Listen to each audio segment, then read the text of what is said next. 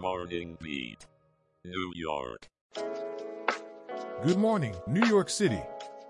It's Monday, October 9th, 2023, and welcome to Morning Beat New York City, kicking off your week with the latest in news, views, and of course, the weather. Here's looking at you, Long Island, Manhattan, and Buffalo. Be sure to listen in for news specific to your neighborhoods too. We drop all the goodies for your ears every weekday morning, so buckle up for a morning ride. First up, LIU's starting quarterback is not just the youngest in college football, but is now a viral sensation. Why, you may ask? Well, it's all about his funky throwing motion.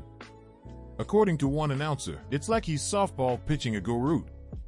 However, 17-year-old Chris Howell isn't worried about the attention, he's just out there to play his game, showing his skills off on the field. Here's to creative approaches to old playbooks. Shifting gears now to a more sobering piece of news. In a shocking display of violence, 3 teenagers were arrested and charged in connection with an anti-LGBTQ+ attack against a 72-year-old man in Manhattan. The attackers reportedly made anti-LGBTQ+ statements before the physical assault took place. Here at Morning Beat, we condemn such acts and stand with the LGBTQ+ community in extending our support to the victim in their recovery. Switching over to the NFL now. Giants quarterback Daniel Jones took a knock against the Dolphins, and we held our breath. But he's looking better, folks. Coach Brian Daboll is optimistic that Jones will play against the Bills in Buffalo. Despite repeated hits in the last couple games, he's still standing strong and making plays for his team. Let's hope this trend continues, and fingers crossed for the anticipated return of running back Saquon Barkley and right guard Marcus McKethan. Right in tune with the heartbeat of the music world now literally, a recent study found that classical symphonies can make the hearts and lungs of listeners beat and breathe in harmony. So if you thought Beethoven or Brahms was heart-tugging, now you have the science to back it up. Maybe this explains why we tap our feet or sway in time to our favorite symphony. Last but not least, there's some innovative work happening up north in Massachusetts. A team of chemists is working on turning ocean plastic into fuel right on board ships.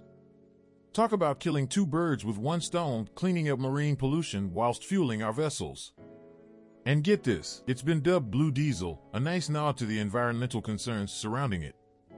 You're not wrong, Aaron. Speaking of sea and skies, here comes your weather update.